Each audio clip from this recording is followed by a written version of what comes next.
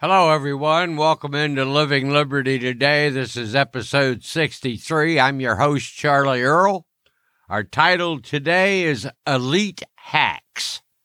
Well, maybe we'll talk about that a little bit later on, particularly about Janet Yellen, but we'll get to that in a little bit. I've got a couple of small things I want to share with you as we get started today. First of all, if you hear any beeps in the background, annoying little beeps, ignore them. I do. It's my insulin pump telling me that I'm out of balance. As a side note, I've been married for 52 years. I'm used to being told that I'm out of balance, so please ignore them if you hear them. A couple other small notes. There was a Hollywood strike that was averted, and the nation yawns. Okay? Also, I do want to remark as maybe an historical note.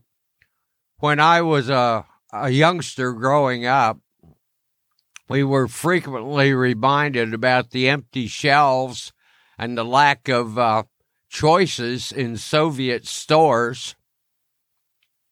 In some respects, we're starting to follow that pattern for different reasons, but maybe not that much different.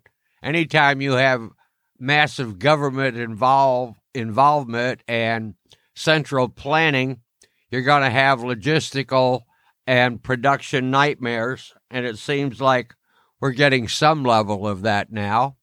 Another small note is that electric vehicles, as you may or may not know, and a further reliance on electric vehicles means that we're going to need more lithium and silver, which is going to create some interesting shortages in the supply chain going forward, in addition to the microchip issues they have now. So now let's get into some of the news stories. As you know, I like to recommend different columns and writers and bloggers to you on a week-to-week basis about what's happening in the world of economic activity. First one I want to start with is my old friend Bill Bonner. Bill, as you know, I refer to him nearly every week on this program, and it's Bill Bonner's diary from October 12th. He talks about the deep state elite vows to remove the debt ceiling.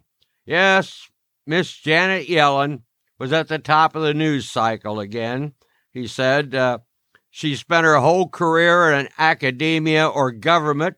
She has no direct experience with the real economy, I'm quoting now, or the banking industry, or Wall Street. She never met a payroll and never had to satisfy a customer. Widely regarded as one of the most influential women in the world, she is using her influence, as she always has, shilling for the deep state elite. That's the Bill Bonner's diary from October 12th. That gives you an idea of where we got our title today for Elite Hacks. In other words, Janet Yellen is just another deep state hack, probably a political hack. That's a term we use most often. But yet hacking in this digital age is taking on a new meaning and a new depth. So maybe those hacks are finally starting to merge. And then another Bill Bonner's diary from the 15th.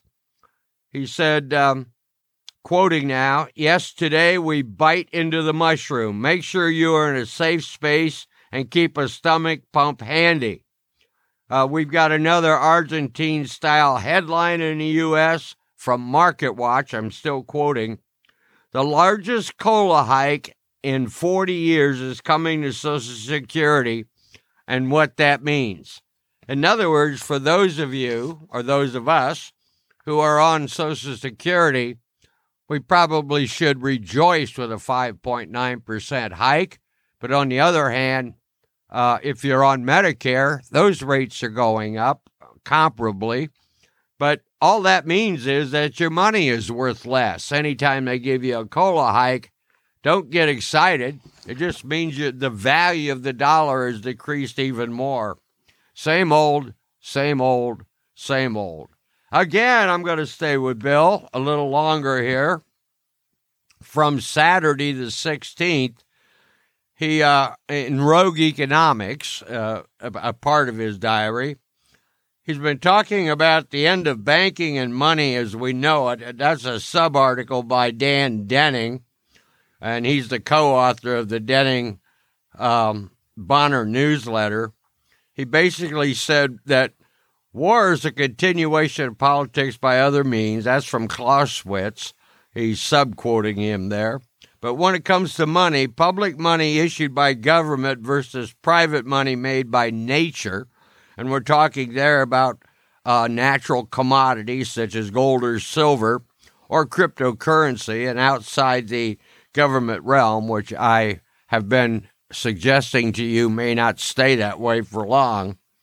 But the government has ended the war in Afghanistan on terror only so it can focus more fully on its war here in the United States. On you. Yes, it's an all-out war on your freedom of speech. I'm still quoting. Your freedom of movement, your right to privacy, and private money itself. There are all kinds of warnings in the forecast and on the horizon. And I would suggest that you maintain some kind of reserve. I've never told you before that I think you should be buying hard commodities as a reserve. Obviously, that shouldn't be your only investment and future strategy, but nevertheless, it may be a safe one to go. Hoarding actual cash may not be a bad idea, because if government does decide to go all digital and take over the entire digital process, and let's face it, they practically are when the central bank, the Federal Reserve, keeps publishing, quote, digital money, end quote. It's not digital anything, just a bunch of zeros and ones with no real intrinsic value. In fact, what it does is lower the value of those greenbacks you hold in your hand. Nevertheless, if they decide to make a full-blown switch over into the digital realm, they're probably going to redeem your hard dollars, hard as in paper, going to redeem your hard dollars at a small percentage on the value, but if you have some in hand, at least you can assure yourself some asset level going forward. Now I'm going to Liberty Nation News. This is from October 15th, an article by Andrew Moran. He talks about China's Evergrande, cloudy with a chance of default. What does that mean? Well, that means despite our fragile economy here in the United States, China's way ahead of us. And let's look at it from a couple of different perspectives here. And I'm certainly not a Sino expert. I don't have a lot of insight into China. Just I look at the overall, the headline, if you will. Don't get into the weeds. But China is getting more aggressive internationally as far as reaching out to Africa and South America particularly, and even in the United States. God only knows how much impact they have in the U.S. We have no real sophisticated, reliable, and valid reporting system to discover how deep their tentacles are here. But they're also massively expanding their military in addition to their space exploration. Meanwhile, their local, their national economy is standing on thin reeds, could crash at any moment. What happens when countries' economies become endangered and become weak?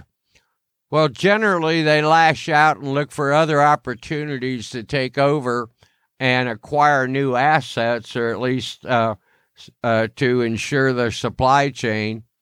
That might explain a lot of why China is becoming so bellicose, so warlike in its attitudes and so forth, in addition to the fact that they see the Biden administration as tied to them with an umbilical cord, and also just generally weak overall. So keep your eyes on China. How China goes is going to really massively impact what happens here in the USA. The Breitbart Business Digest from Friday, October 15th, they discuss the endless supply of supply chain woes. It's a bunch of finger pointing. As we've remarked now for a couple of weeks, there's a big backlog of cargo ships sitting out in many of the harbors around the United States. Meanwhile, other harbors are basically empty. And what we find, we have a shortage of truck drivers. We have an argument going on between California restrictions on the type of trucks that are allowed to operate within that state, and the truckers saying that if they take off those unnecessary restrictions, we could haul product out faster and unload the cargo ships quicker. Biden made a feeble little attempt to require 24/7 unloading, which is fine, but you got to move the cargo containers out, usually via truck or train, out of the location before you have room to unload the new ones. Plus, you have to get rid, I guess one of the great backlogs, particularly in the Southern California harbors, are the empty cargo containers taking up space and just making it difficult to maneuver and get their jobs done. I guess the bottom line is the two things that really concern me about our overall well-being. Now, this could be the economy, but I'm talking about our well-being as individuals and citizens aside from government tyranny, are the supply chain and the electrical grid. Both are feeble, both are extremely at risk, and both could have a major impact on how we live going forward. In fact, for some of us in our nation, it won't be how we live, it's be if we can live. From Zero Hedge on Tuesday, October 12th, by Portfolio Armor, crisis investing, I would recommend that to you. I know Zero Hedge has a reputation as being a right-wing, almost a QAnon type of place, but I've found them to be a reliable reporter of the movement, the stream, what's going on underneath the weeds. They may not have the details fully, they may not have them precisely, but nevertheless, they see the trends, they smell the trends at the various columns and writers they have there with them. It at least gives you a heads up about how things may be moving. So they're talking about crisis investing coming forward. They just use Southwest Airlines as an example in that column about how the whole vaccine mandate thing, the supply chain, all this stuff coming together to create a critical mass at this stage in time.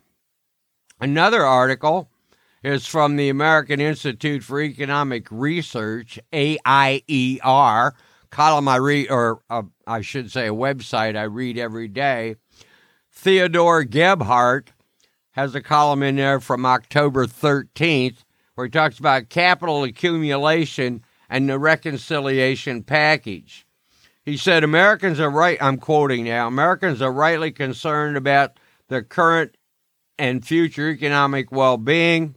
Since the 2008 financial crisis, middle-class household incomes have seen little overall growth, and I would say in certain sectors it's actually been a shrinkage, that it's below growth, a dissolving, if you will, owing to business lockdowns and other pandemic-related impacts on economic activity. Still quoting, real household annual income actually fell from about $69,000 in 2019 to about $67,500 in 2020. And I'm going to add one thing we'll look at next week when we do episode 64 is people pulling out of the jobs market. It's hard to find employees these days for many small businesses. The government subsidy for unemployment has been decreased in many states. Nevertheless, people are still pulling out of the job market. And we'll talk about that next week. Well, that's Living Liberty Today. I want to encourage you, as always, to stay free, be free, and live free. I'm Charlie Earl.